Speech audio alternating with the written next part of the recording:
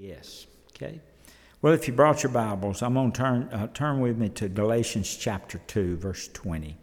This is a passage of Scripture that's meant a lot to me over the years, and one I learned, put to memory years and years ago. In Galatians 2, verse 20, I want to share that verse with you, kind of as a text tonight, and make some comments about it. Galatians 2, verse 20. And I'm going to look at God's Word. I think Kyle has it for us. Galatians 2, verse 20. Have it for us on the screen. Okay. Paul says, I have been crucified with Christ.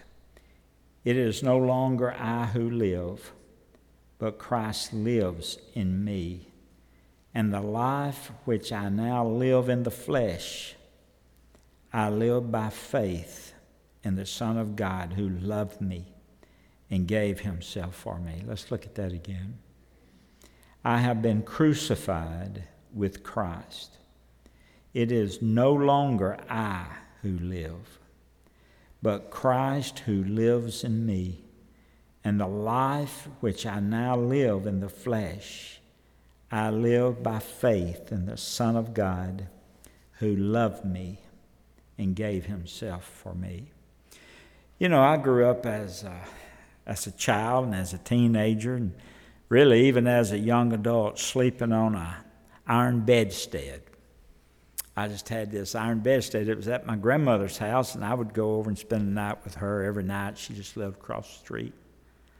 And but she had this iron bedstead, and after she moved, I found room at our house, my mom and dad did, for that iron bedstead.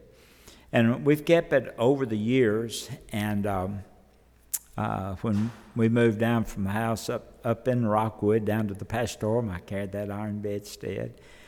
And then we carried it when we married, carried it with us and had it in a spare bedroom. And then Corey and Shane married, and then I gave that to Canaan. And they have it in a spare bedroom there in their house. And it's been around for a long, long time. I also had a feather pillow that went with that iron bedstead, along with a feather mattress. Now, that pillow was my favorite pillow. I carried that pillow everywhere I went, even growing up as a teenager. If I went camping, I carried that pillow. If I went to spend the night with some of my cousins, I carried that pillow.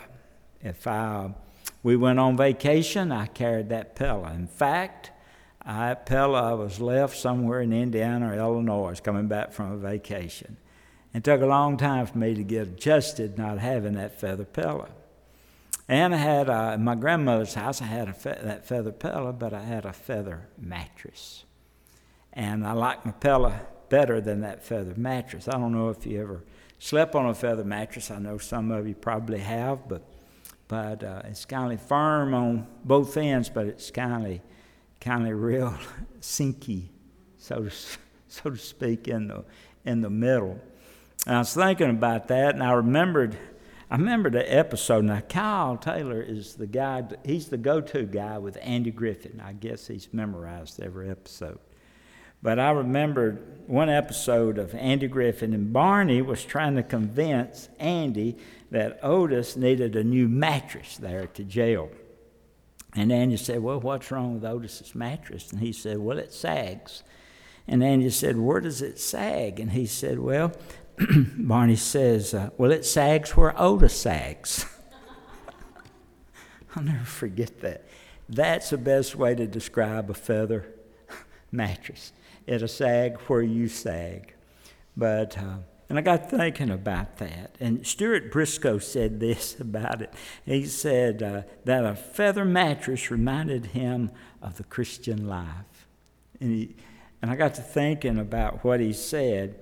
And he said it's firm. He said it's firm at both ends, but it's sagging in the middle. And he said most Christians are the same way. We're firm on both ends, First of all, on one end, we've prayed and we've asked Christ to come into our lives and save us, and we have that assurance of our faith. On the other end, we know that we have eternal life. We're going to go to heaven when we die, and we're real excited about that. But we have a problem with a sagging middle. And from time to time in our Christian life, that middle sags, and we need to build that middle up. We need a firm middle. And so, what's a sagging middle? Well, a lot of times maybe we'll worry or we'll have anxiety, and that makes the middle sag. It sure will. And so it's the basic principle of the Christian life, Galatians 2:20. In Galatians 2:20, Paul gives us the principle of how we can firm up the middle. He said this, I am crucified with Christ. Nevertheless I live, yet not I, but Christ liveth in me. And the life that I now live in the flesh, I live by faith in the Son of God who saved me and gave himself for me. Now, just remember that verse. This one verse details the description of a Christian life. It reveals what Christ has done for me. First of all, you can jot this down, he took something from me. He took something from me. I have been crucified with Christ. Now, Paul's statement, I have been crucified with Christ, that statement is in perfect tense, meaning that the action was completed in the past, but it has continuing results. I was crucified with Christ, past. Nevertheless, it's Christ that lives in me. So being crucified with Christ in the past has continuing results for me in the future, today and from now on. Meaning that action was completed in the past, but it has continuing results. But then the mode is passive, meaning the subject is the recipient of the action. I am crucified with Christ. I am. Christ did this. You know, I'm crucified with Christ. I can't crucify myself. You can't crucify yourself. I can't nail one hand to the cross and nail the other hand to the cross. I can't crucify myself. I can't nail my feet to the cross and then try to nail my hands to the cross. I can't crucify myself. It also is an indication that makes just a simple statement, but it's also a fact. I've crucified myself with Paul's. He's going beyond a simple saying that Christ has been crucified for me. I am crucified with Christ, but nevertheless I live. He said, I'm crucified with Christ. That's a statement of fact. I'm crucified with Christ. He did it, not me. He did it a long time ago, and it still has a continuing effect today. I'm crucified with Christ, nevertheless I live. And the life that I now live, I live by faith. By faith.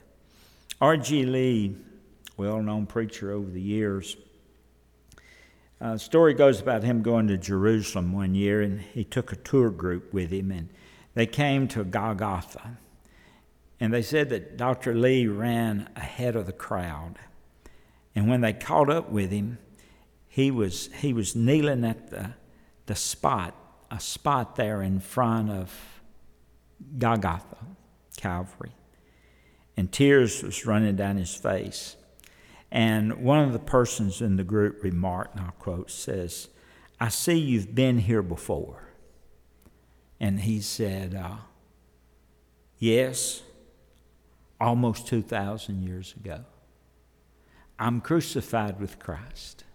Nevertheless I live, yet not I, but Christ lives in me.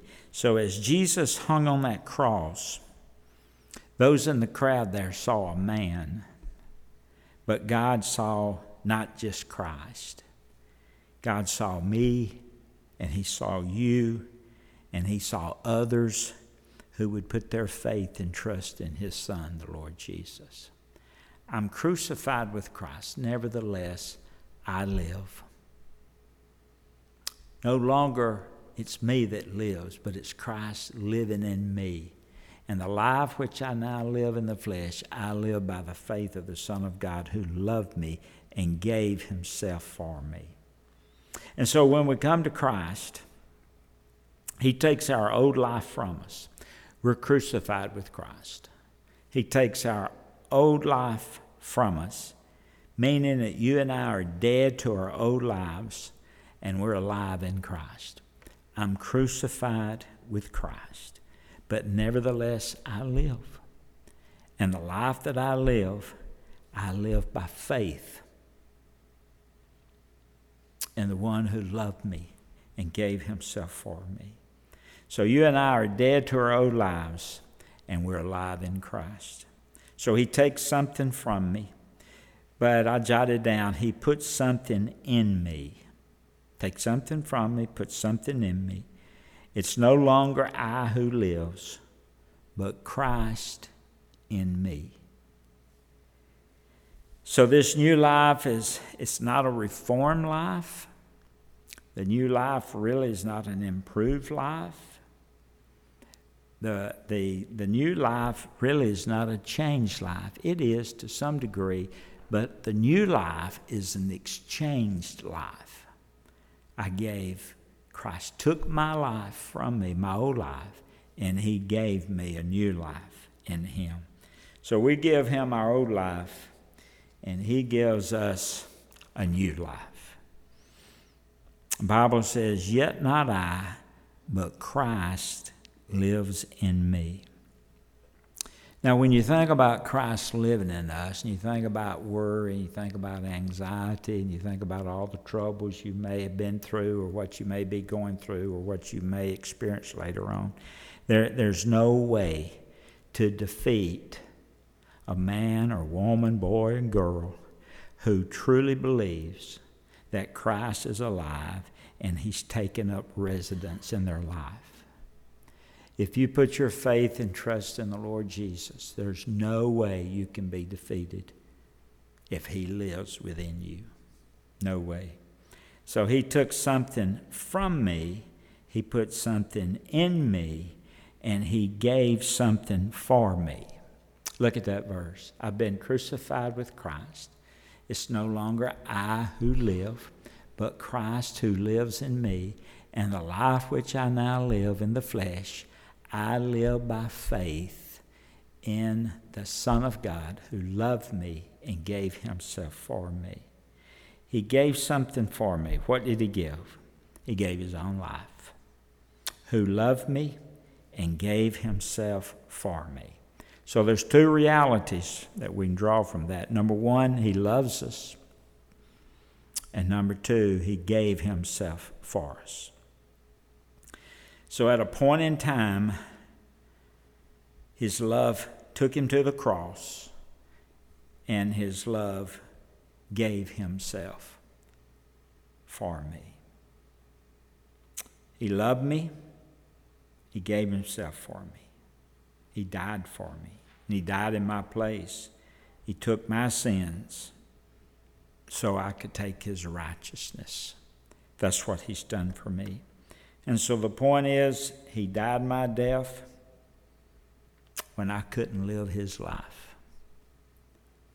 And that's our Savior. So if you want to firm up the middle, take this verse and just read it and let it soak in. And just think for a moment, is your life like an old iron bedstead with a feather mattress? Firm on both ends. I mean, we've placed our faith in Christ, and we know we have eternal life. But what about the middle? At times it gets a little soft. So we need to firm up our life, our entire life, by coming to the reality of this verse, Galatians 2, verse 20. Took something from me, gave something, put something in me and gave something for me. He gave himself.